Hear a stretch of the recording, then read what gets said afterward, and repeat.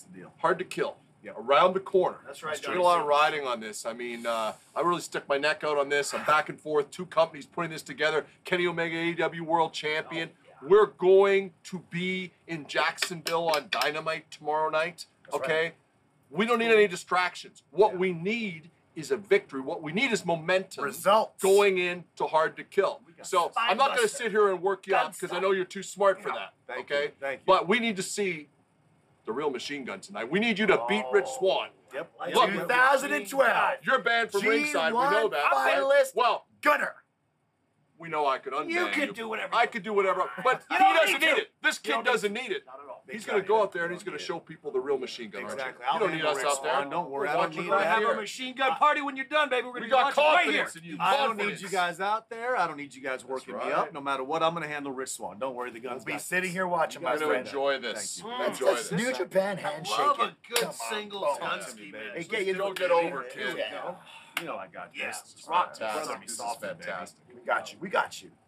Welcome back to the world's best Impact Wrestling podcast, and we'll put that on the table every week.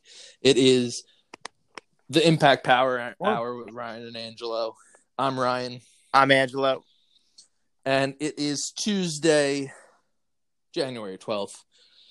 We just watched the Go Home show for Impact, for Hard to Kill. Yes, sir.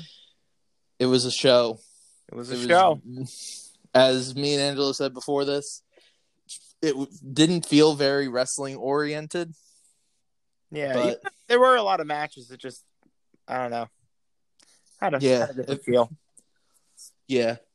So we're going to run through this, and then we are going to go over our predictions for Hard to Kill afterwards. Oh, yeah. And,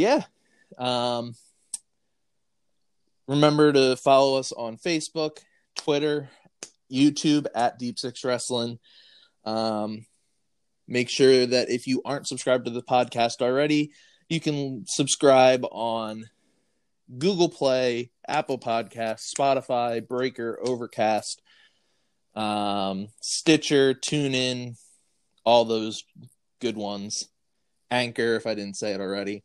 And yeah, get on into this. So, start off the show with Taya with Rosemary at ringside for her versus Kimberly with Deanna at ringside for her. Josh, and I actually up as a way for Deanna to scout Kimberly, or not Kimberly, but Taya for their upcoming title match. So I guess that was the thing. Yeah. It feels like Josh Matthews just needs to say something for everything. Oh yeah. It's not like you can go back and watch these shows. Exactly. No, this is the only time that they do wrestling is when they're at the arena. Yeah.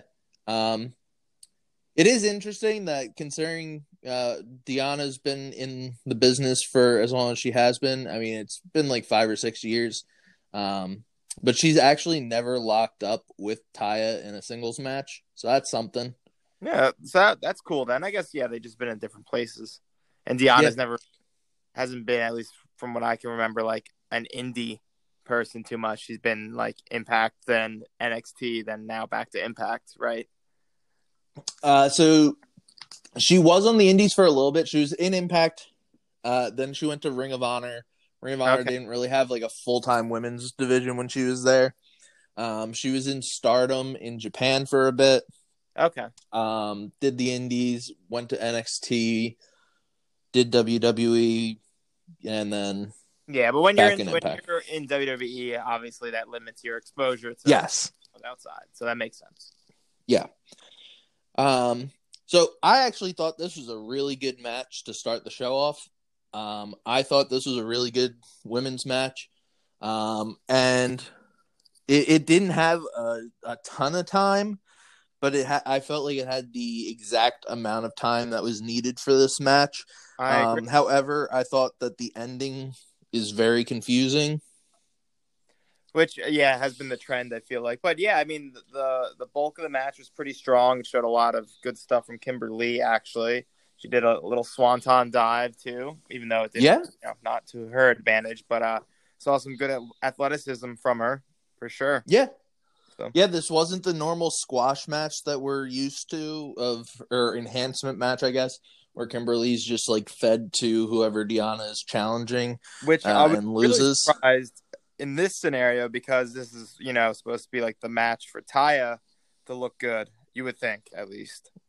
Yeah, So. I think this definitely raises the question of, I guess it's to try to raise the question, I should say, of do we think that Taya has a shot at Deanna, considering normally if you stand the old WWE adage of if you stand Yeah. tall at the go home show, you're losing at the pay-per-view. Yeah, exactly. I would still lean towards no, but we could save our thoughts for the predictions Yeah, later. absolutely.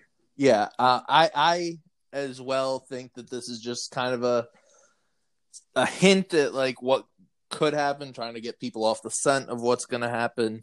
I wouldn't be mad either way with whoever wins. I think they're both really good, but I feel like if you do another reign, like kind of a shorter reign for Deanna, I think that kind of hurts her. Yeah, because I'm not expecting that. There's a I don't going need a there second. with Susie Lee /Susie/Susan that still needs more development. So yeah, so at the end of this match, Susan shows up. It's the second alter ego of Susie. So you've got Sue Young, the undead bride. You have Susie, where she doesn't want to wrestle, and Susan, who is a super serious person, but apparently she also is really into fighting, because she just comes out and just starts beating the crap out of Rosemary for no apparent reason. They've had no interactions ever before. Apparently, I guess she's aligning herself with Deanna and Kimberly. No, since she's like in a cast of a spell of some sort. I guess we can call her also Corporate Susan. Yeah, Corporate Susan. Yeah. I like it. This distracts Taya and leads to her downfall. Kimberly with the roll up. 1, 2, 3. That is your win. And Kimberly, Deanna, and Susan stand tall at the entrance ramp with Rosemary in their clutches. Yeah, definitely an interesting scenario boiling over there. Yeah.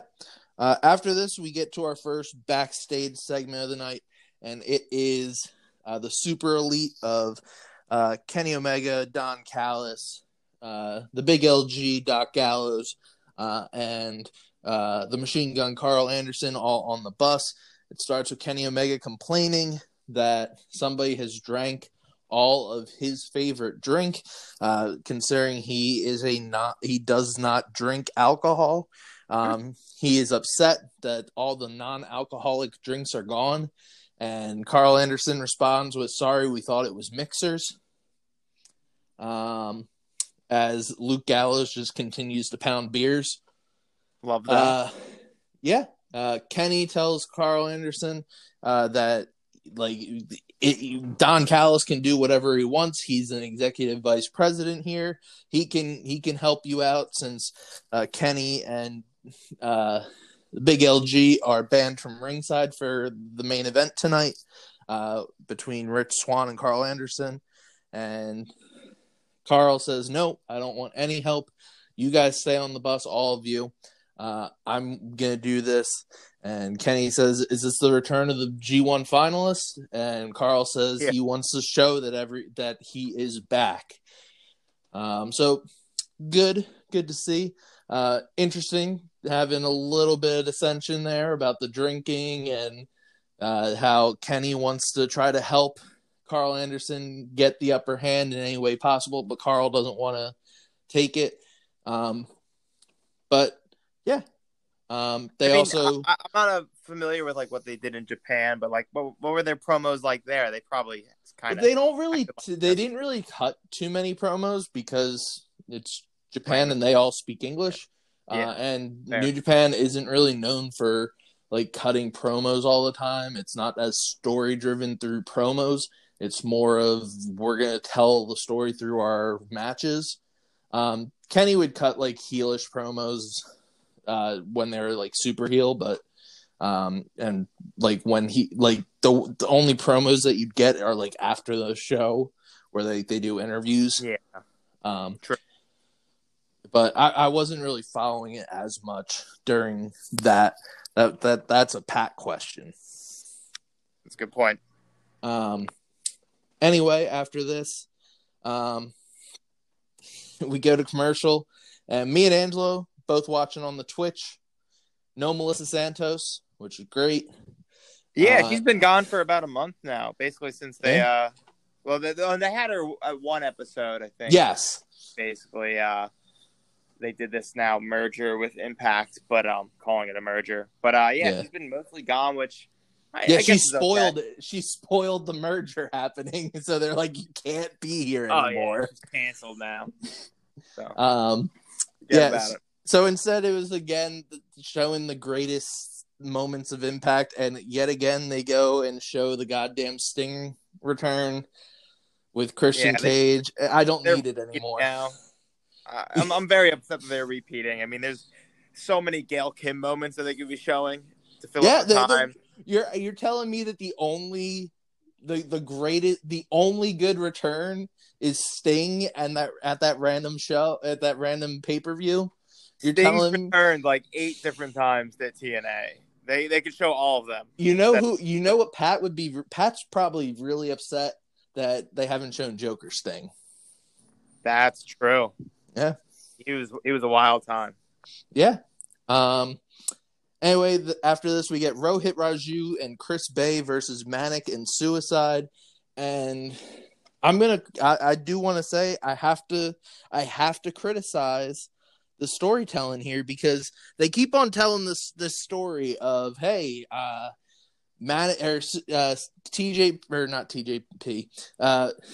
Raju and Chris Bay want to take the mask off of Manic, and they want to reveal that it's TJP.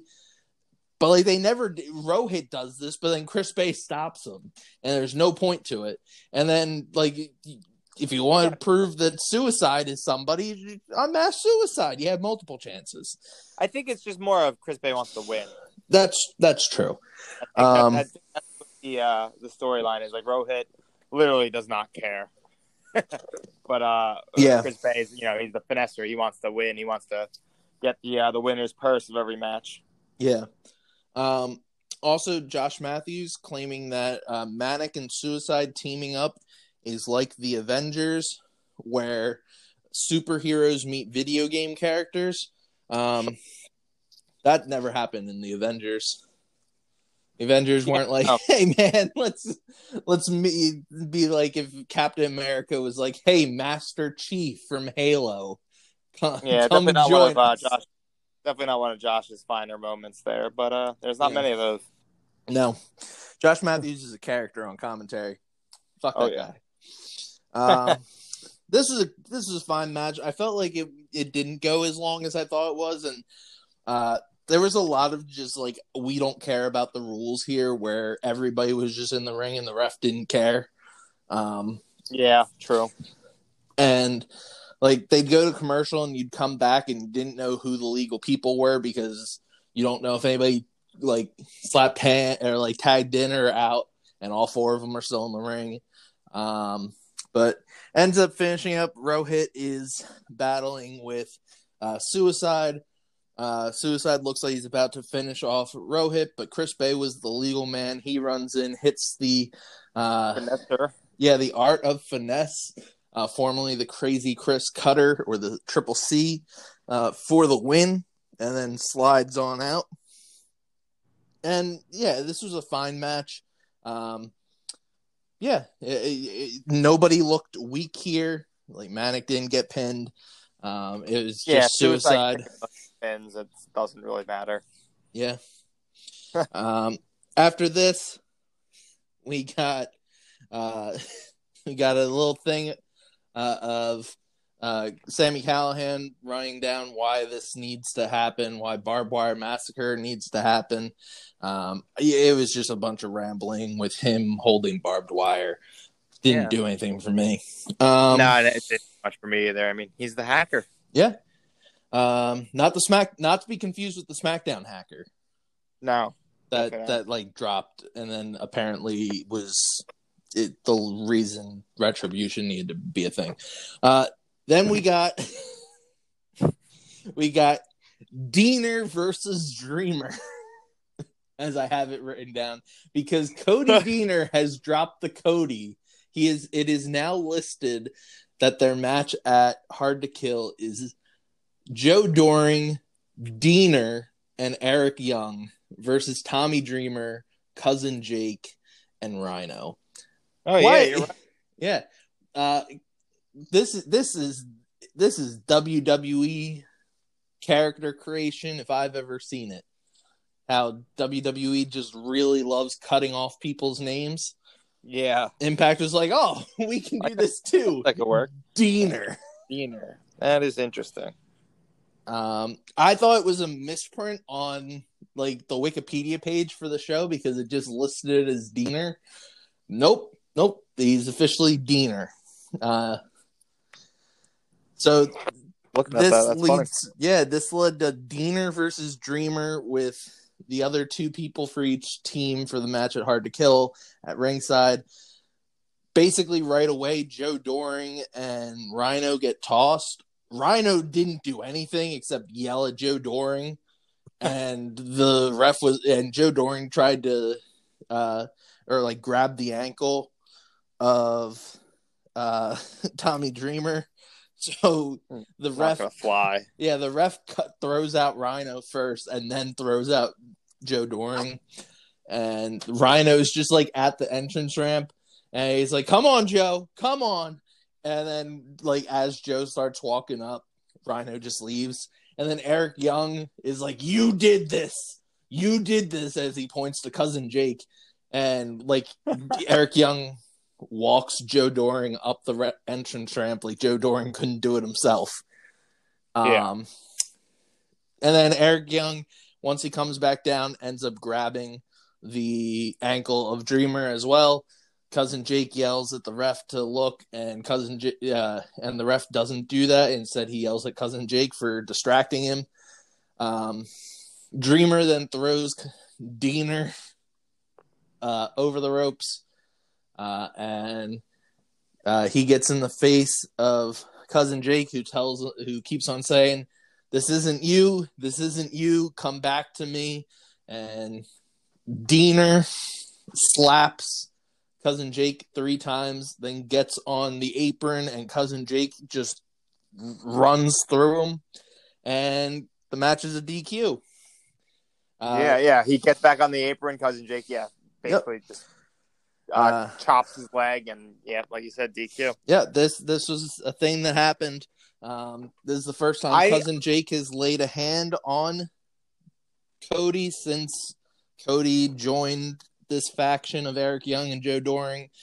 In the matches previous, he's like, whenever he's been in the ring with them, he refuses to hit him, he refuses to touch him, he refuses to hit moves on him. Because he said he thought he could save Cody without violence, but he's been pushed to the limit. They are wrestlers by profession, so has to happen eventually. Yeah. I will praise this match and this storyline just for the fact that they are breaking up a tag team, but running with it for weeks on end, which is something that the WWE does not tend to do very often. But isn't that true though? Yes. You can think of most tag teams when they break up, it just happens for 1 week and then that's it, and then they both fade into mediocrity and you never see them again. Typically. I was about to say that's happened. Like the 2 tag teams that I can think of that have been broken up recently. You had Peyton Royce and Billy Kay breaking up as the Iconics, and they like had a match against each other, and then they went to different brands, and Peyton Royce became a tag team partner with Lacey Evans for no apparent reason. Yep. The Crime Time one always kills me. That's why, yeah, way back when, where Chad Gaspard had the "It's my time" promo and like beat JTG in one match, and then neither of them did anything. Yep. So it's at least like what were you gonna say? The other one I was gonna say is Otis versus Tucker. Man, Tucker costing Otis the Money in the Bank briefcase. I don't think they ever had a match. They just sent Otis to SmackDown, and Tucker is a jobber on Raw. They never ran with that? Nope. They just separated them. They put them on 2 separate brands. That hurts. Yeah. like what they're doing with Cousin Jake and Cody Deaner. Granted, I wasn't too invested in this tag team. Yeah. At least I feel invested now. Yes. Like it's definitely a very interesting storyline what they got going on, and I definitely commend them for that, making a mid-card tag team breakup actually something that's very important on their show right now. Yeah. And also tying it back to like Cody just having enough of the fun and games of Wrestle House and the murders, the Who Shot Bravo and the wedding and the trial and everything. And just he wants to be a wrestler. Yeah, like it totally makes sense. Like this alignment with Eric Young makes sense. It's really cool. Yeah, I do appreciate this storyline a lot. Yeah, and it also helps, I think, that it's a total character change. Like it went from a silly redneck with long hair who likes to drink to I'm super serious. I cut my hair. I've changed my entire look from just wrestling in camo shorts and tank top to I'm wrestling in wrestling tights. I've shaved my head. I've got this really cool ring jacket. Yeah. Take me seriously. I like it. Cool. Me too. So Rhino comes out to try to help out Dreamer and Cousin Jake are getting beaten down by Eric Young. And Deaner, and then boy oh boy does he show up. It's Joe Doring walking out, and he hits a clothesline on Rhino, and Josh Matthews with the line of the night saying, have you ever seen Rhino get taken down by a clothesline? I'm 100% sure I've seen Rhino get taken down by a clothesline in the 30 some years he's wrestled. Yeah, I'm sure he's been taken down by a clothesline. Yeah, probably once a week. And then Joe Doring does some weird ass pose where he just puts his fist out and goes. Yeah, that was pretty weird. I died of laughter for that. That made me pop.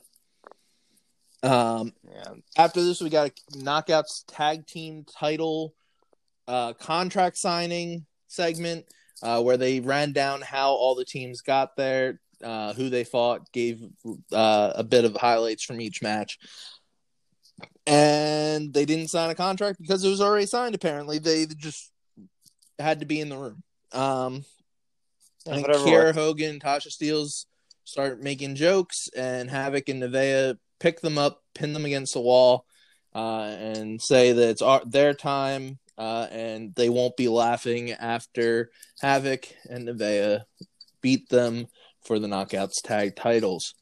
And then out of nowhere, Brian Myers walks in and says, hey, man, D'Amore, as he calls Scott, you told me this was the land of opportunity. I want some opportunity. What do I have to do to get some more matches? I've beaten everybody you've thrown at me. I've beaten Willie Mack. I've beaten Swoggle, because that's something to be proud of. I've beaten TJP. I forgot that happened. True. I beat Josh Alexander.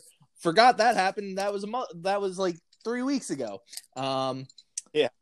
And lo and behold, Josh Alexander shows up. And then I remembered, oh shit, that was a DQ win that he had because of Karate Man, baby. And And so Scott says, "Oh, it looks like you guys have unfinished business. This time, you guys should go out there and have a match. No DQs this time, and somebody needs to win via pin or submission or quitting. Bye," and leaves. And I was like, "Oh, they're going to add this to this show because it's about 9:00 and we need some more stuff." Nope. And then I was like, "Oh, maybe they'll add it to like Hard to Kill." As of right now, no. I mean, it'll be a good match because both of them are very good in the ring. Yeah, whenever it happens, I'll be excited. Yeah. Yeah, this is obviously, I guess, for the purpose of promoting Josh Alexander as a single star. Yeah. After this, we get Caleb with a K in the ring, introducing Tenille, and Rosemary comes out. And like an immediate cut. Yeah. I might add. Yeah. This like was immediately he's in the ring and goes, Tenille. Yeah, this was a match that lasted way too long. Yeah, unfortunately. So it was a fine match up until like the midway point of this match where Rosemary grabs Caleb with a K. Caleb pulls out hairspray and sprays Rosemary. The ref didn't see it. Tenille rolls up or hits a move and pins Rosemary 1-2. Rosemary kicks out. Then they continue wrestling for a while. And then out comes Crazy Steve to chase Caleb around the ring like 3 times before Caleb runs into the ring, slides the hairspray to Tenille. And then where did Crazy Steve come from? Because Josh Matthews, like, he came out of nowhere. I think he came from the entrance ramp. Yeah, right. I don't think it was out of nowhere. I think he just ran down from the entrance ramp. That's what I was thinking. Yeah, I mean, maybe I was wrong, and maybe like came from underneath the ring, and I didn't see it. But I thought he came from up on the entrance ramp. Yeah, I didn't notice anything unusual. So, yeah. But Josh Matthews leads me to believe something unusual happened. Yeah, but he could be just being ridiculous. Absolutely.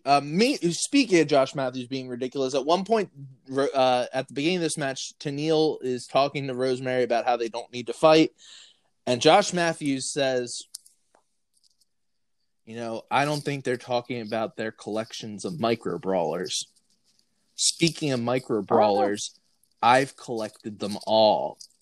How about you, Madison? Madison says nobody cares about the micro brawlers and you being a nerd. Which is true. Very yeah, absolutely true. I do not care. That is not going to get me to buy micro brawlers. Is Josh Matthews claiming he collected them all? I don't care. No. Unfortunately. Anyway, Rosemary sees that Tenille has the hairspray, and Rosemary sprays it into Tenille's eyes, hits her with the spear, 1, 2, 3, and Crazy Steve and Rosemary celebrate in the ring. Tenille and Caleb leave, and like I said, this went way too long. Yeah, I agree. Rich Swann gets a promo backstage. I thought this was a really good promo. Rich Swann is underrated on the mic, I think, when he's not talking about injuries that are miraculously healing. True.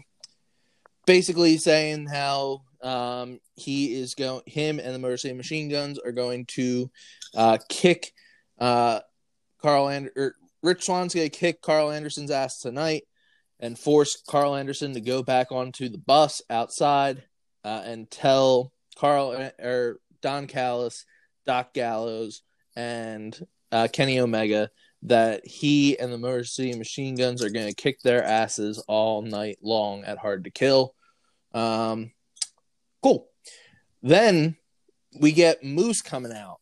And I was like, who's Moose going to face? And I wasn't expecting that. David Penzer says, this is a special return match. And I was like, oh, we're getting a random return of somebody and you didn't advertise this? Is it going to be Swoggle again?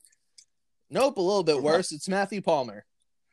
Right, coming out with a Colin Delaney theme song somehow. I don't know how that is being worked out, but that's gotta cool. That has to be one of those like WWE themes that like have gone public domain, like the old Hardy Boys theme. Oh, do they? Does that happen? Yeah, there's like certain themes that like they just like pulled off of like public domain themes, like from the Ruthless Aggression era, and like people have found them and been like, you can just use these for free.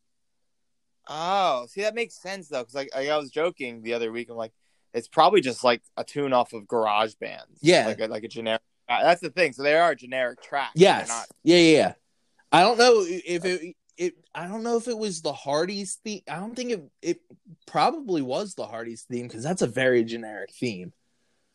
But Yeah, if it's true. not, it's one of the Hardys that had a theme that's just public domain.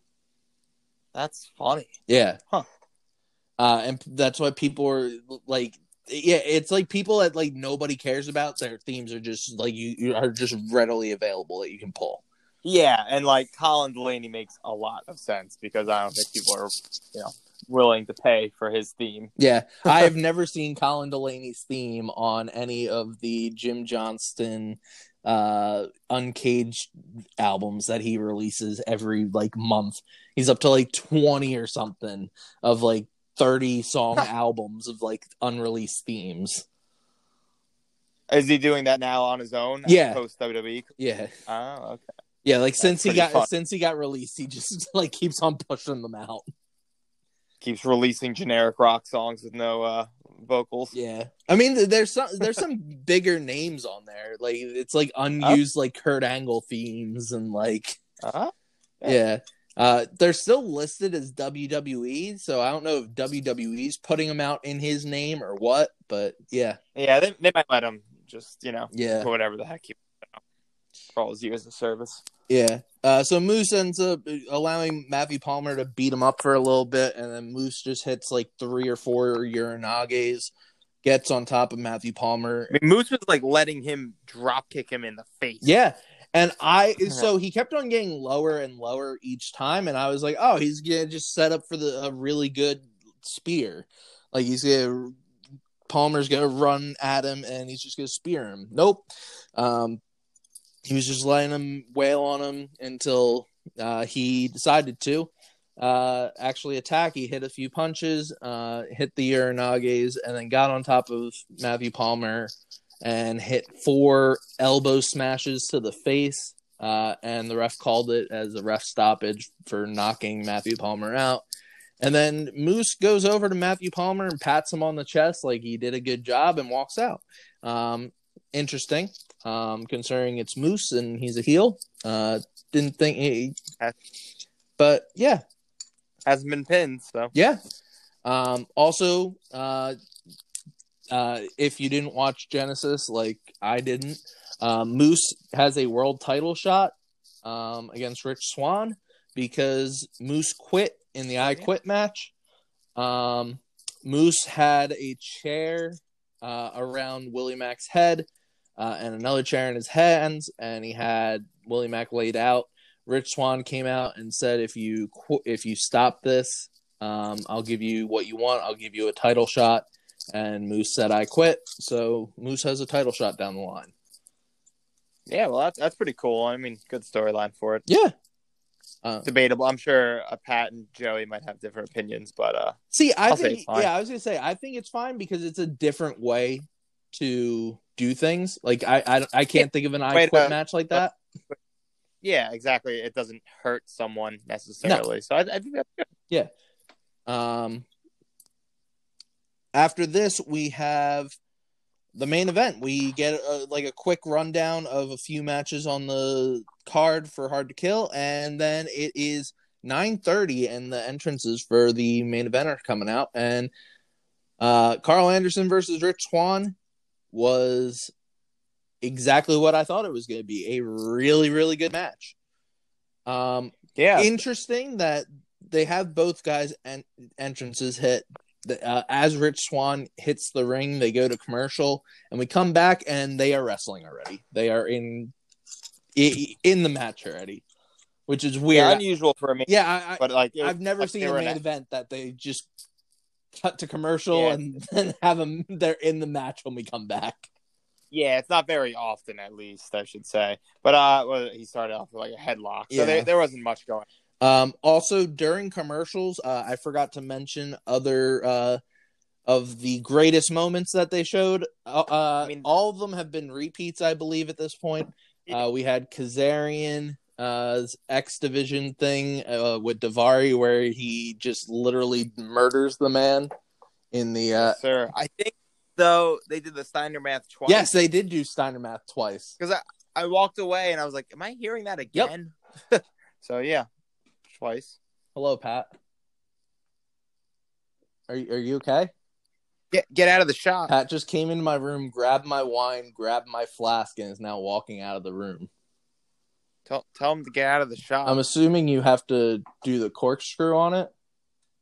That's not how that works. It's a cork, Pat. You don't have a cork up here? It's downstairs. Okay, keep doing your podcast. Pat, get out of the shop. Bye, Blondie. Pat bleached his hair. Oh, really? Yeah. Anyway, so, we got Steiner math twice. We had Generation Me, Jeremy, and Max Buck versus the Motor City Machine Guns again. That reminds me. I don't know if you read the Twitch comments, but so I have it on my TV set up. I had it through a Fire Stick on a curved TV. Okay. And so Twitch comments are on the right-hand side, so I'm like reading them every so often. And some dingus goes when they're showing the highlights of AEW's episode, what happened at the ends last week. And they go, "Why is Generation Me on the other network with the Good Brothers?" And I'm like, all right, relax. I love it. Yeah, like such an innocent question. I love like, it. Okay, you don't remember them as Generation Me. Get out of here. That was 10 years ago. He's an Impact loyalist. You stop that. Yeah, he's been watching nothing but. Is that what he's trying to tell me? He's been watching nothing but Impact since 2010. We also got the greatest heel promo in Aces and Eights with Bully Ray with I used you, Hulk, I screwed you, Brooke, and I fooled everyone else. That's the only one that doesn't get old for me. Yeah. The only thing that gets old with that for me is the fact that they bleep out bitch. Yeah. And they say bitch a lot in that segment. Uh-huh. Bully Ray with the mic is great. Oh, am I not allowed to curse anymore? I'm going to ask you to please cut it out. Oh, okay, bud. Okay, Pat, bud. Get out of the shot. Yeah. Angelo says get out of the shot. Oh, God, he's walking over again. Anyway, this was a really good match, a really strong match showing off Carl Anderson and Rich Swann at their best. It's always good to remind everybody that if you haven't watched Carl Anderson as a singles guy, and if you just started watching him once he came back to WWE and now over to Impact, he is actually a really good wrestler. He just wasn't used properly in WWE, as a lot of people on the indies are. And Rich Swann, again, somebody who in WWE I don't think got the greatest shot, but in Impact has found second life. He was unfortunately just grouped with the 205 Live regime, so he was limited right from the get-go. Yeah, well, he had that, and then whatever happened with him and his wife with the whole. I'm explaining the situation of supposedly him putting Su Yung in a headlock in the middle of the street one night after a night at like a bar, which got him fired from WWE. Sir, yeah. But they got over that. Yeah, apparently they got over that because they're still together and they're still working together. Anyway, Swann picks up a really quick win here, out of nowhere with he hits a move, then hits a roll up, and then immediately slides the hell out of there. Yeah. Which I guess that makes sense. I mean, they've been getting ambushed every week. Yeah. And so he's celebrating on the entrance ramp, dancing, and we go back and they show the bus is empty. Motor City Machine Guns are celebrating, and Luke Gallows and Kenny Omega come in. beat the crap out of those two. Carl Anderson comes in, or Rich Swann comes in first to try to make the save, lays out Gallows. I don't know how. And then Carl Anderson comes in, puts some offense in on Swann. He lays out Carl Anderson, and then he lays out Kenny Omega. And yeah, the Mercy Machine Guns stand tall to end the show. Mercy Machine Guns and Swann. I thought this was a really good way to end the show. It was bookended by two really good matches, with the women's match to begin the show and Carl Anderson Swann at the end of the show. Agreed. And yeah, I would give this a thumbs up.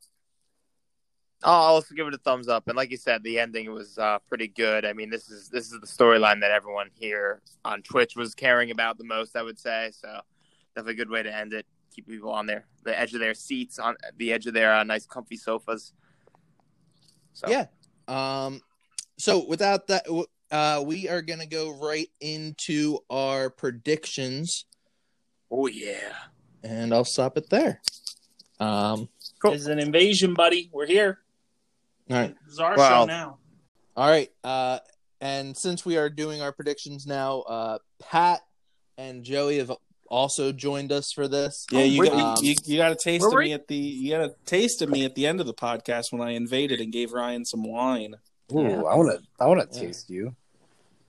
Oh God. Oh, I love you, girl. Yeah.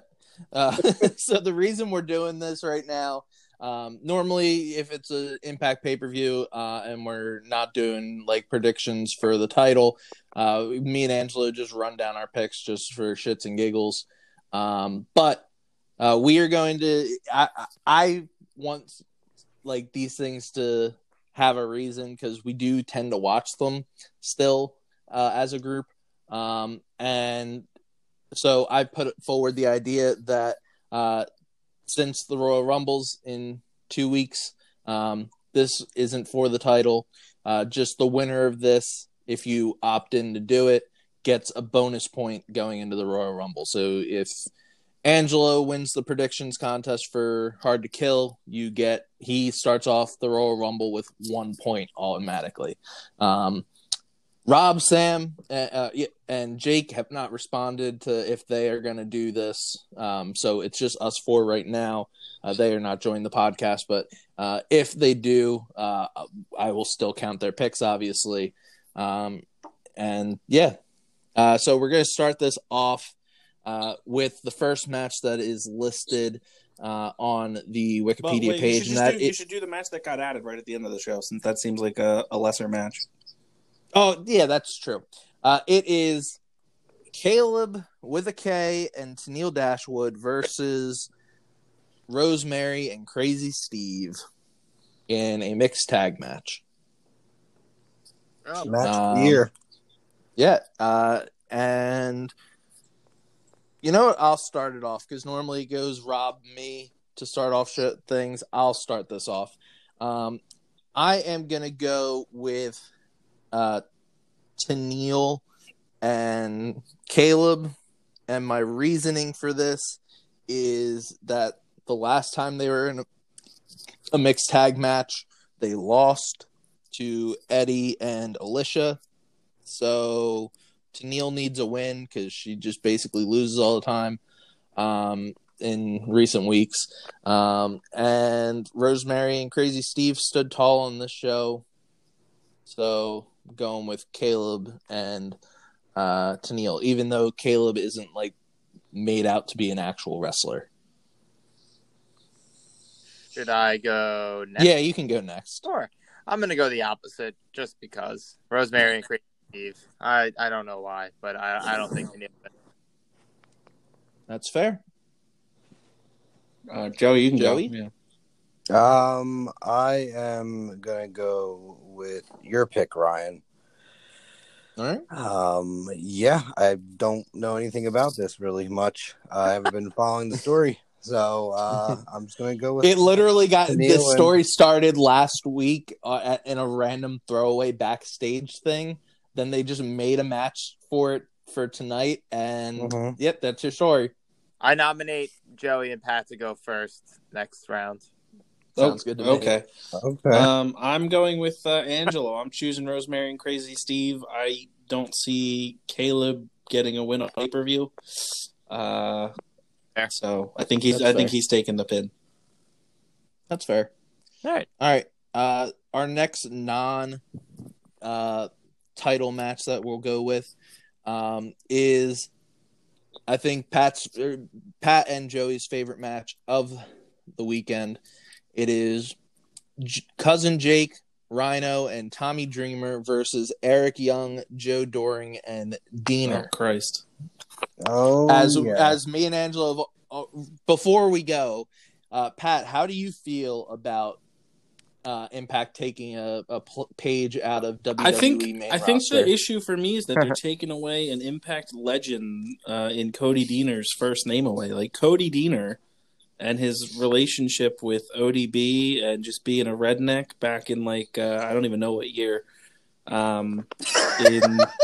Does he even go that far back? It was in TNA. He's 1972. 1972. He is as much of an imp as a TNA original as Crazy Steve is. Yeah, honestly, Cody Deaner. Let me tell you when his TNA time began. He signed originally to TNA in 2009.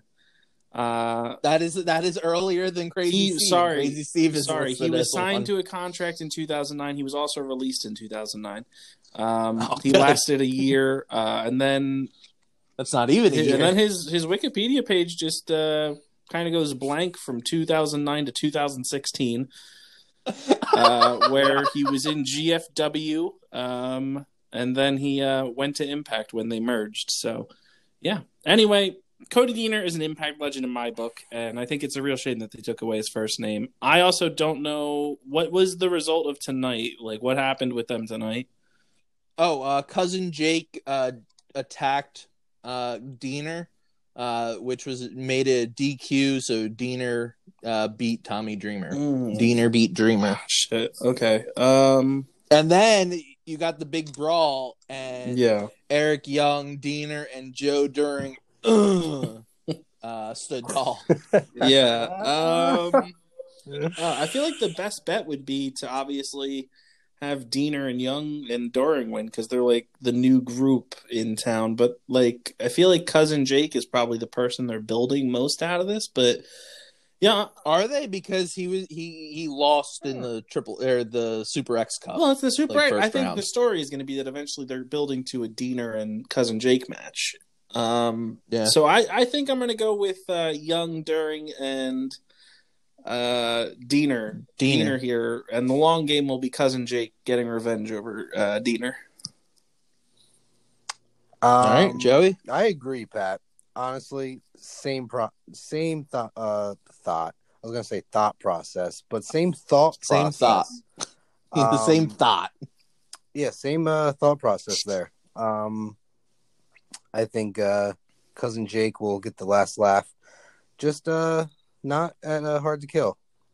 Going with EY, Deaner, and Big Joe. Big Joe. Big F and Joe. I will go next. I agree. Surprisingly, I agree. But I don't know if there's necessarily going to be the payoff of Cousin Jake winning. But I mean, I think this EY and Deaner and Joe Doring storyline has a lot more leg to it. So getting a win here makes sense.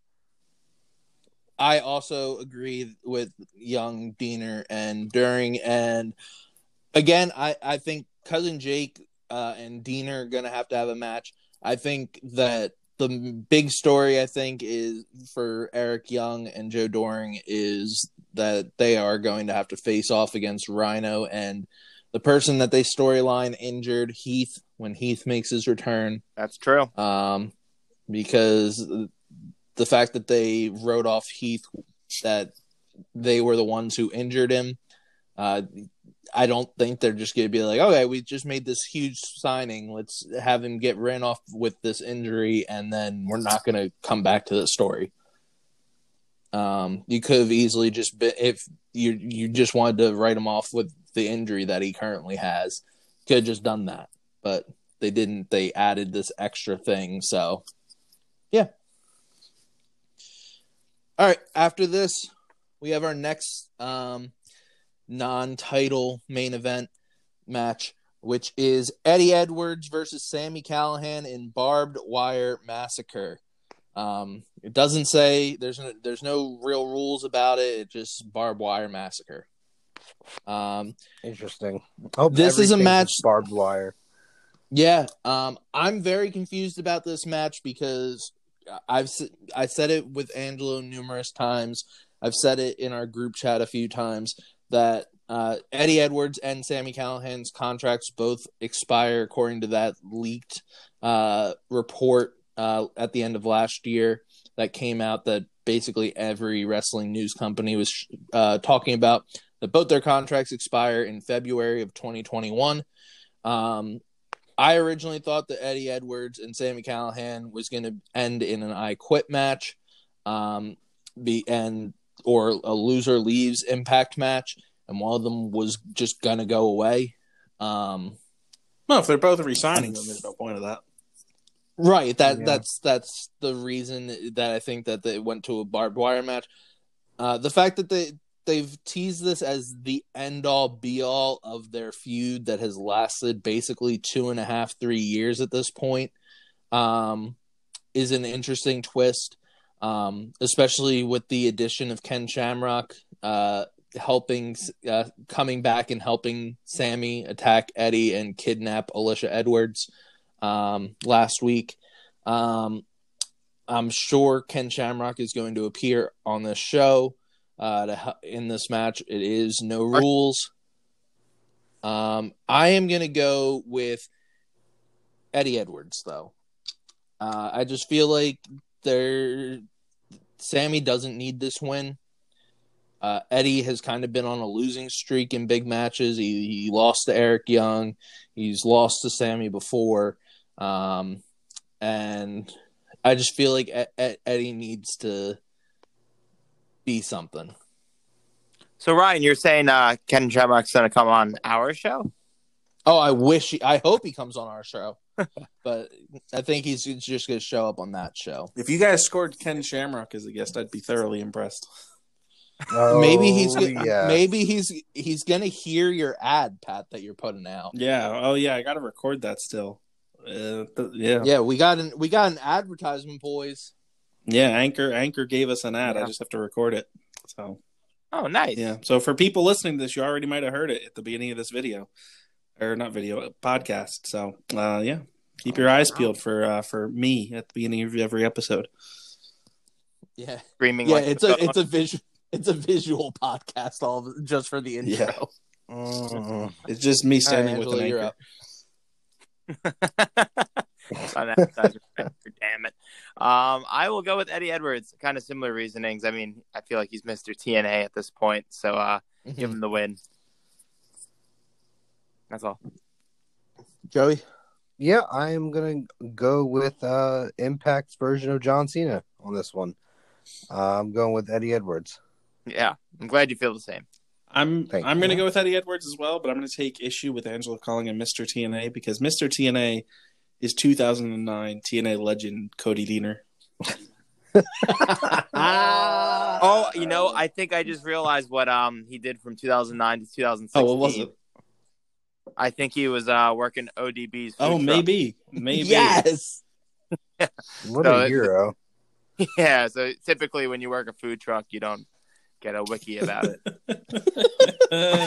Wait, really? That's a damn shame. Right. It's a damn shame, but I don't make the rules. That's true. At least, all right. So we're all, least we all unanimously chose Eddie Edwards.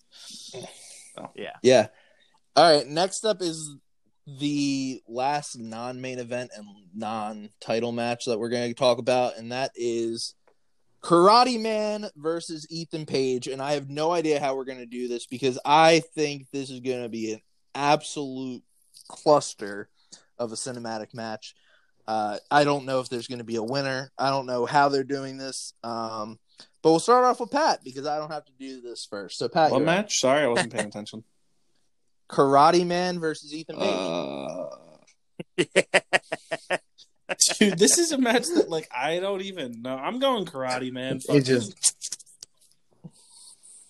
I'm I'm gonna go with Ethan Page. This is probably gonna be his last match in Impact. And why not just go out on a high note? Yeah. So I'm gonna go with Ethan Page beating himself. I was gonna say, I mean, either way is a high note. I'll go also with Ethan Page. I mean, I have no idea how this is gonna look. I'm excited for this match. Whoever wins, it doesn't matter. I think it's gonna be an awesome match. So I agree that I think this is going to be an awesome match. I think that if they allow Ethan Page to have creative control with this match, how he has his YouTube stuff with Karate Man, I think this could be a ball of laughter.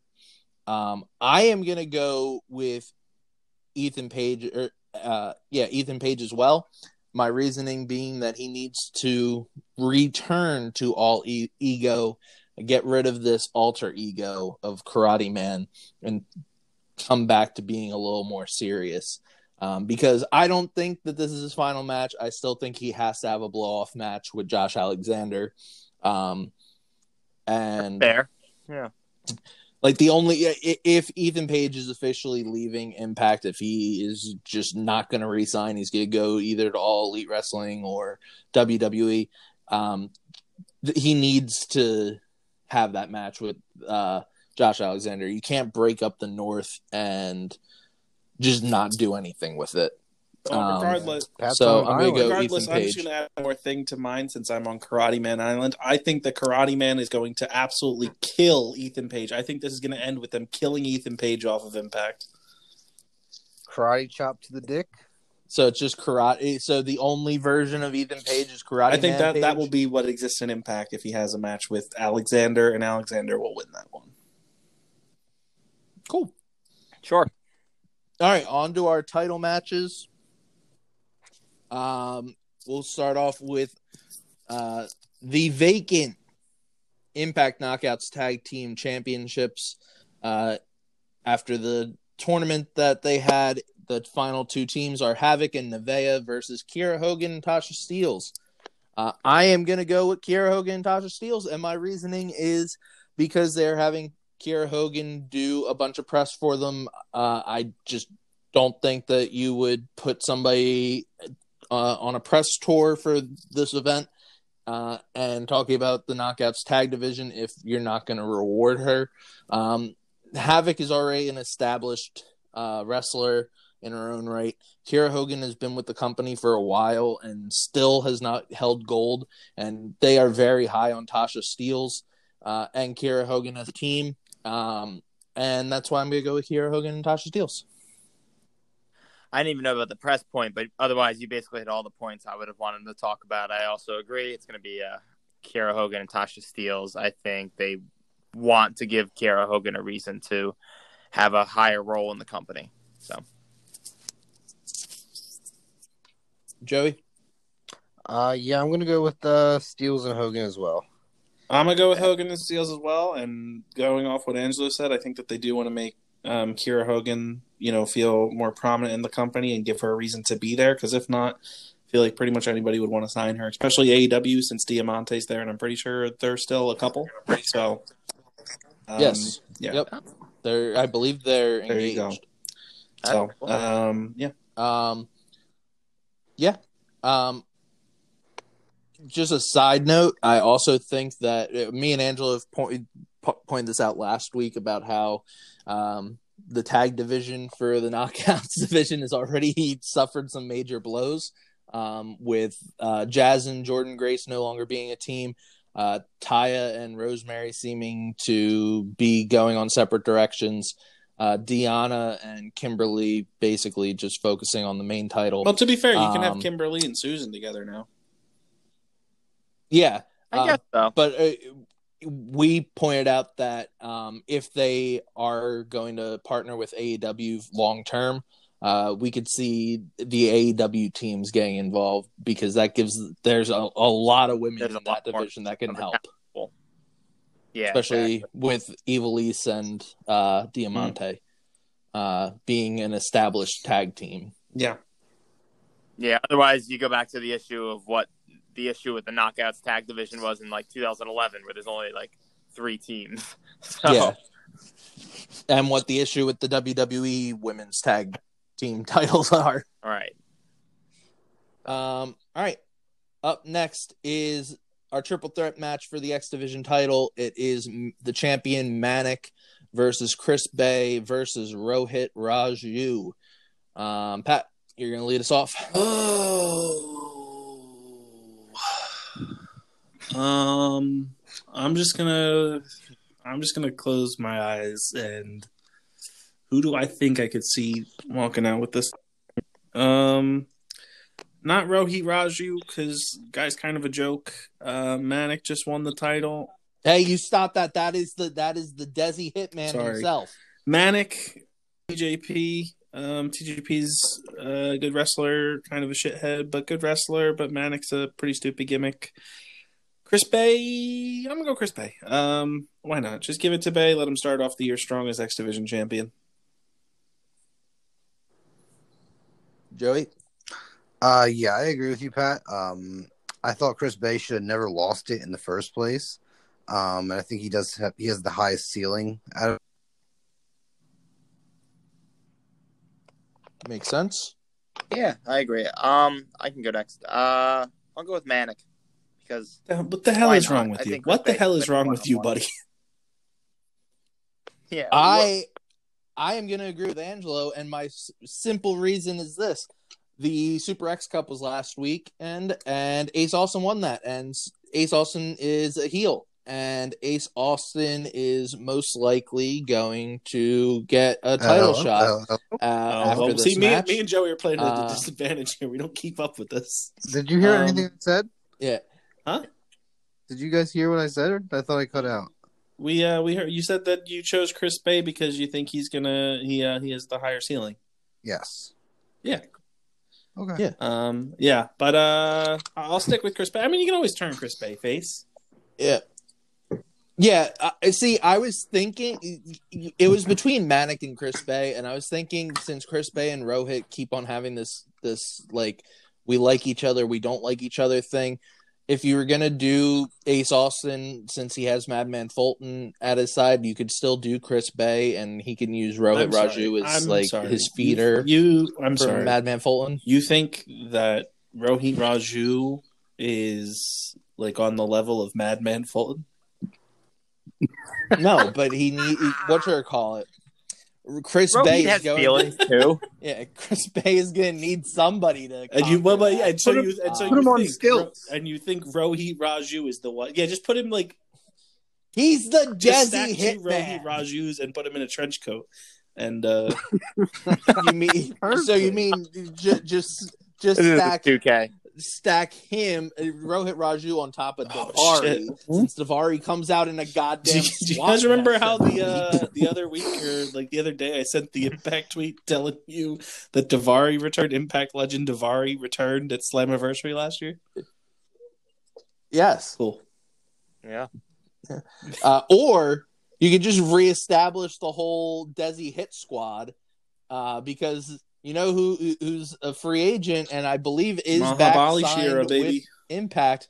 Mahabali Dude, Shira, Pat's if favorite Shira Impact comes back star. to Impact, I will 100% be on this podcast every week that he is on, and I will. He's signed. Okay, he's but I'm saying signed if to he Impact. is on TV, any weekday he's on TV, I will come on the podcast and just randomly scream about the Shira Shuffle. Randomly, do you guys know about the Shira Shuffle? I know. Oh, okay. I'll I be sure to don't. let you. I'll send it in the group chat. Basically, Mahabali Shira's last gimmick in Impact was basically that he just danced. He just did the Shira Shuffle. It was really dumb. Wasn't he He's- like partners with Aaron No, I thought he was Stevens? partners with Grado. Oh, even better. Is he like Yeah. overweight? Yeah. And is it Yeah, like the and he couple was shuffle? he was Okay. signed to NXT briefly, and they released him because, to be honest, it was like during the period where they were signing any and all wrestlers they could get their hands on, and I Yeah. guess they found out that Mahabali Shira is not really a good wrestler. What a shame. So, basically, if he was going to be on main roster TV, he would be 24/7 for life for that title. So, Anyway, go on. Cool. All right. Next up is our Knockouts Championship match between Deonna Purrazzo and Taya Valkyrie. I am going with Deonna Purrazzo. I said this earlier on the podcast that I just don't think it helps Deonna to have a second short reign with this title. Where her first one was Jordan Grace that she beat and then immediately lost to Su Yung, and then beat Su Yung in her first defense. And yeah, I just feel like Deonna needs to have a lengthy reign here, and beating the longest knockout champion of all time, Taya, is a very good way to keep that going. Yeah, I agree with that. I think it's going to be Deonna Purrazzo for basically the same reason. Beating Taya is going to be a great notch in the belt for her career and impact. Yeah. The other thing is also to inform the other two if they don't remember, Taya's contract apparently ends in February as well. So there you go. Yeah, I agree with Ryan and Angelo, and I'm going to go with Deonna as well to retain. Yeah, I'm gonna go with Deonna as well. I feel like Ty is gonna go to WWE. I can't imagine. Like, I'd imagine it's for the money and to be with Morrison. But like, seeing how John Morrison has been treated since going back to WWE, can't imagine wanting to do that. Considering you're like one of the top female wrestlers in the world. But I mean, she'll have good matches with like Sasha Banks, Bayley, and Charlotte. So I mean, that's a positive, I guess. Yeah. Yeah, the only thing I can think of for Taya is she either goes to WWE or she's just going to go to AEW and try to bolster that, since they have a working relationship with AAA, and she's still the AAA Women's Champion, and it's at like 600 days at this point. Yeah, I mean, if she goes to WWE, she'll just vacate it. So, yeah. Yeah. All right. And our final match is the match, maybe the biggest match in Impact history. Kenny Omega and the Good Brothers, Carl Anderson and Doc Gallows, with Don Callis at ringside, versus Rich Swann and the Motor City Machine Guns of Alex Shelley and Chris Sabin. Rich Swann being the Impact World Champion, Motor City Machine Guns being the number one contenders for the Good Brothers Impact Tag Championship, and Kenny Omega being the AEW World Champion and the AAA Mega Champion. I keep hating to be the guy that like consistently comes in here and disagrees with the two Impact guys, but you say that this might be the biggest match in Impact history. I'm sorry, that's just not true. That happened on August 18th, 2009, when the Beautiful People took on the team of Hard Justice. of, We got it. of ODB and Cody Deaner at TNA Hard Justice 2009. Have you ever seen that match, Scott?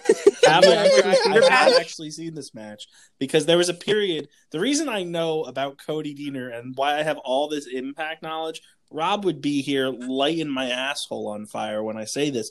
But there's a period in time where I listened to I listened to highlights of the Brian and Vinny show from the Figure 4 of them reviewing Impact, and it was there's YouTube videos where it's basically just it's like a full month compilation of all the episodes of them reviewing Impact, and I would just listen to it because why not? This is like when I first got into wrestling back in like 2014, 2015, and so I have a very strong knowledge of like the from like 2008 to like 2013 Impact because of these reviews, without having watched much Impact. But I have seen this match because I'm sorry, this is just so appealing. Like, just look at that thumbnail of that video I sent you guys. If anybody listening to this, just go to YouTube and type in Cody Deaner and ODB versus the Beautiful People, and just look at this man. Look at that man. Cody Deaner was sporting. Anyway, that's the most important. That's a mullet, baby. So this is a really tough match to predict here, because you have Kenny Omega, the current AEW World Champion, teaming up with the Good Brothers, the current Impact Tag Champions, and then you have Rich Swann, who is the current Impact Champion, with the Motor City Machine Guns, who a legendary tag team, not current champions, Who wins this is a very hard question for me. Obviously, you have Omega saying that he's the belt collector now and wants to collect different world championships. But at the same time, he's pretty much been saying that the AEW World Championship is the World Championship and kind of shitting on the other ones. I think it is pretty clear that eventually we will be getting Omega versus Swan for probably a champion versus champion, winner takes all type thing. I think Omega wins that, obviously. But I think in the more immediate future, because of the events of Dynamite last week, where we had Kenny Omega and the Good Brothers beating down Jon Moxley with the Young Bucks coming in and joining them to end the show, I think what we're heading towards is a big match here. I think we're going to be getting Kenny Omega, the Good Brothers, and the Young Bucks versus the team of Rich Swann, the Motor City Machine Guns, Jon Moxley, and somebody else. I don't know who that other person is, but I think that they would be. I don't know if it'd be an AEW person or an Impact person. I really don't know who you would put on there. You stop it right now because I already know who it is. It's got to be the greatest return of Impact history. It's got to be Kane. Sting with that really bad theme song. Yeah, that's the direction I see this going in. The fact that they involved Moxley in this last week on Dynamite. So I think they've also changed the name or like the tagline that they're calling Hard to Kill. It's now being called the Paradigm. It's going that this match is going to be a paradigm shift for wrestling. So good one. So I think we're heading towards a 5-on-5. If I was being really skeptical, I would say AEW last year was supposed to have their Blood and Guts, which was going to be their War Games match, and that was going to be the Elite versus the Inner Circle 5-on-5. That's not happening anymore, obviously. So you could always do this, where it's the new Bullet Club or whatever you want to call them versus Impact. Yeah.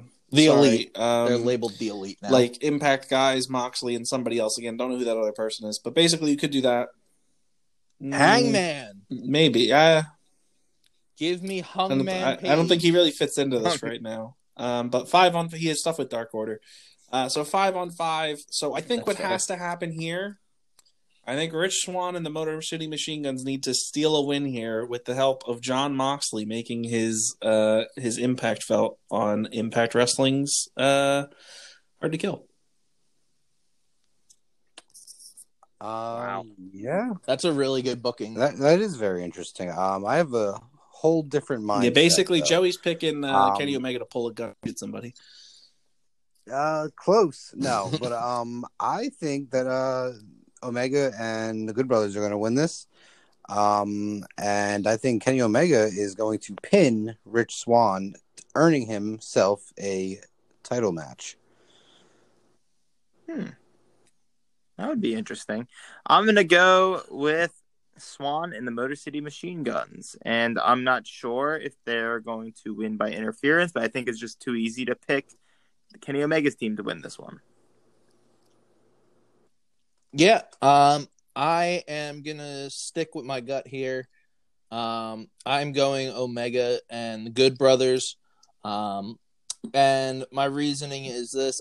I said originally at the beginning of this whole Impact AEW thing that I think that this was leading to Team All Elite versus Team Impact at Blood and Guts.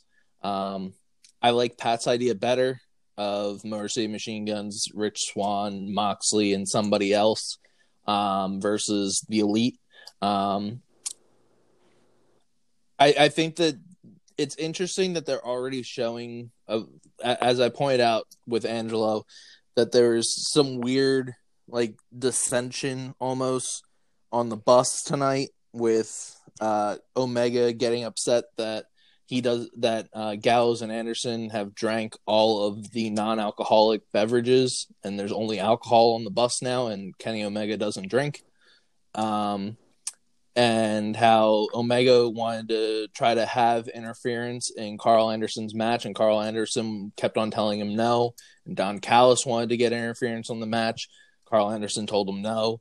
I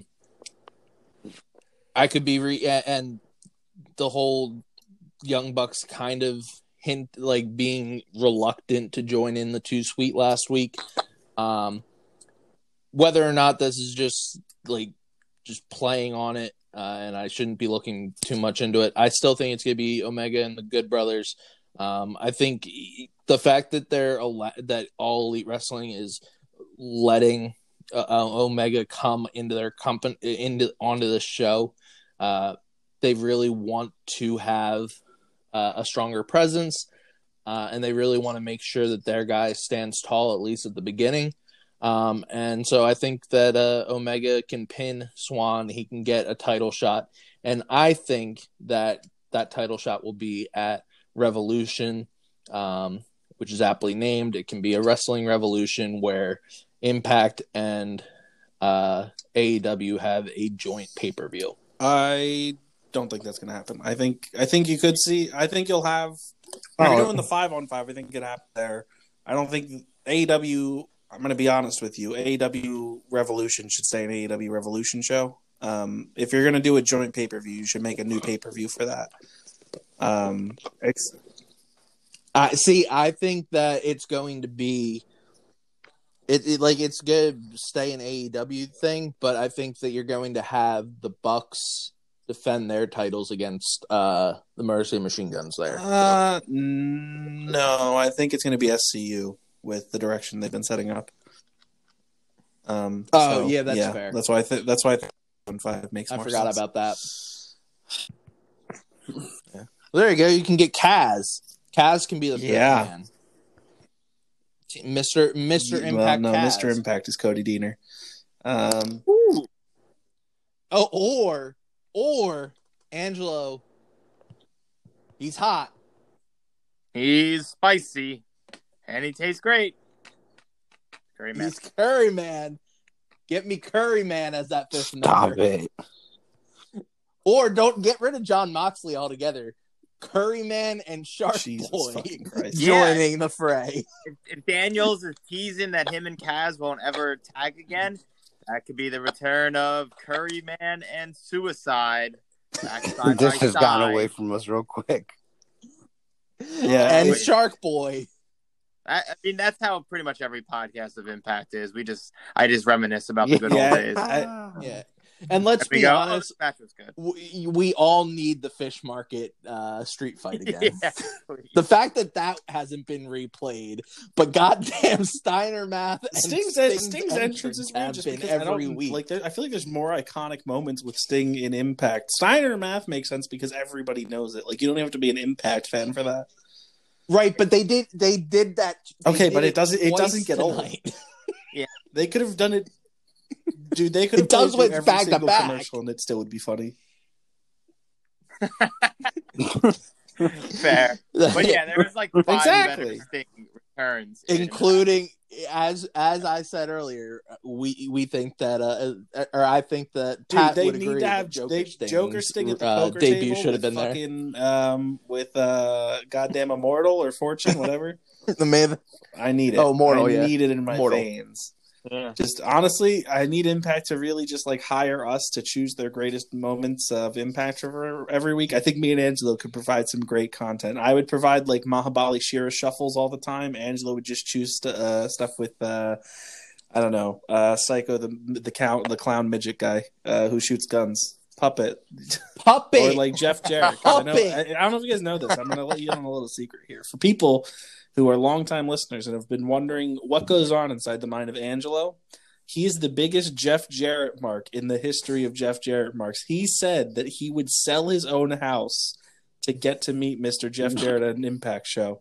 And well, he's in WWE now, so exactly. And you know what he's doing? So. He's selling it so he can go meet Jeff Jarrett at the Thunderdome, buddy. The Thunderstorm. One last thing that we got to do is our tiebreaker for the main event. I'm just throwing out a random number here. I am going to go with 24 minutes, 24 seconds. 6 seconds flat. Just kidding. Just kidding. I'll do 19. How much are you doing? 30. Just 30 flat? 30. Jesus. 1930. Oh, 1930. Oh, Rob just texted if we're doing predictions for God. Impact. Tell him to send some stuff in. I told him to hop on the podcast real quick. Joe, you're up. I'm gonna go 20 even. I'm gonna go 30 even. Oh God! All right. Reminder: if Rob just doesn't join this podcast, sent it to him, I think. Well, he doesn't have a link, does he? Yeah. Is that this is all up for grabs? He's at work; he can't join. Should have been kissing boys. So, reminder: this is all for a single point at Royal Rumble. There is no punishment. I did say that we could just like if it's a double weekend. So like if we did like an NXT takeover, if it was the same weekend as a WWE pay-per-view, the loser could get a -1 point penalty for one of those. But we'll figure that out as time goes on. This one is just for a single point for Royal Rumble. Nope. Thank you guys so much real for quick, joining us. just a reminder, if you haven't subscribed to the podcast, subscribe wherever you can. I know. And join us tomorrow. Me and Joey have night 2 of AEW's New Year's Smash review. So every Wednesday you can hear me and Joey after Ryan and Angelo. And then this weekend, you guys get to finally listen to Ryan review his 5 worst WWE Studios films, the lowest rated on Rotten Tomatoes. He has reviewed them. He watched them. No. It's the lowest reviewed WWE films. Oh, yes. Sorry, we made that actual specific because there's some wrestlers. WWE Studios films that don't have wrestlers in it that are lower.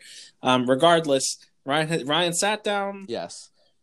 And also, they had to have been they had to have an actual score, yes, a Rotten Tomatoes score that wasn't by just audience. Yes. There had to be critic reviews. I was gonna say there's probably no critic reviews for like the right. Marine 3, 4, and 5. Yeah, the only film that I did that was video on demand or like direct to DVD. Was The Reunion. But that's still yes, Ryan sat down and watched all 5 of these recently, and he has done a whole review podcast for them, which will be coming out this weekend. So keep your eyes peeled. I'm sure it's going to be a blast. I know Ryan really enjoyed these movies, and just because I can say it on here because I'm not going to get cut off like I did on my podcast. Fuck WWE. Fuck Rob and Tilly. They screwed on me. This is a conspiracy for the Extreme Rules.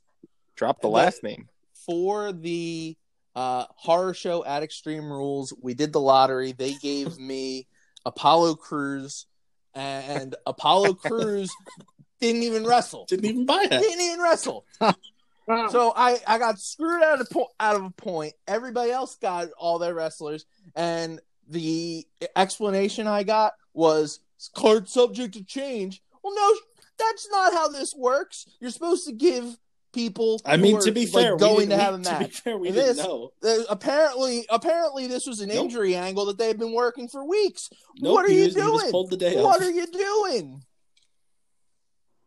Then why were they talking about how he was injured don't from ask a few me, weeks but before? he was pulled the day of. That match was going on, and then they changed it. Anyway. Yeah, I got screwed. Rob and Tilly messaged his good friend Shane O'Mac and Vinnie Mac and was like, hey, while you guys are pouring in money to these terrorist organizations, How about you screw Ryan? He's an ultra left wing. We're pushing the 2 Screw hour him out of his podcast here, points. buddy. That's what happened. Now I got to get my rant out that and it didn't get cut off by Anchor's 60-minute lineup here. I think you meant. Yeah, I what the hell are don't you know. talking about? 60-minute limit. I meant So yes, you'll be able to hear that. Bungaloo. this wine's You'll really get to getting hear this me, guys. weekend. So be sure to subscribe for that. And maybe if you really want to know, Glenn Crawford / Sam has been starting up his punishment from. What was this? What was the show this was TikTok. For? Was this Wrestle Kingdom? It was Wrestle Kingdom 15. Jesus. Whatever the last one was. He's doing his Wrestle Kingdom 15 punishment already, where he's going to be making 15 TikToks chosen by Rob. He already made 2 of them. So if I remember, I'll leave a link to in the episode description, and if not, you can find them somewhere. Rob just sent me sent his predictions for this show. I'm just gonna read them off real quick. Fuck you, Rob, again. He has Havoc and Nevaeh beating Kiera Hogan and Tasha Steelz. He has Omega and the Good Brothers winning. He has Manic retaining, Deanna retaining, Eric Young, Cody Deaner, and Joe Doring winning. Oh. He has Sami Callihan beating Eddie Edwards. He has the Karate Man beating Ethan Page. He has Rosemary and Crazy Steve, and his time is 23 minutes and 23 seconds, giving me 1 minute and 1 second between him. He continues to screw me. Well, I mean, at least your predictions are different, so you guys won't end up tied. Oh, man. Yeah. So yeah. What else is there to talk about?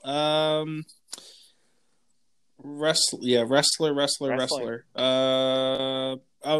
Japan. Oh, and we'll do Hard to Kill. There will be a review for Hard to Kill this weekend. Following that, again, every Tuesday and Wednesday you get our Impact and Dynamite reviews. New Japan has the New Beginning shows happening somewhat soon, towards the end of January. We won't be covering the Road 2 shows, but we'll probably have predictions out for the 3 actual New Beginning shows. So just keep an eye out. Again, remember, AEW, Impact, New Japan content. Keep it here on the Deep Six Wrestling Podcast. We cover it all. Anyway, Ryan? And we also have our Royal Rumble predictions at the end of the month. Sadly. Rumble. Anyway, Ryan, over to you, buddy. You can wrap it up. It's your show. Yeah. Thank you guys so much for joining in on this extra long episode of the Ryan and Angelo's Impact Power Hour. We're just dropping the under an hour power hour because we never do it anymore. It's always over an hour. No. You guys want to say anything before we leave? No. Yes. I love Thanks you for alive, listening, girl. guys. I love you alive, girl. I love you alive, girl. Cut his mic. Cut his mic.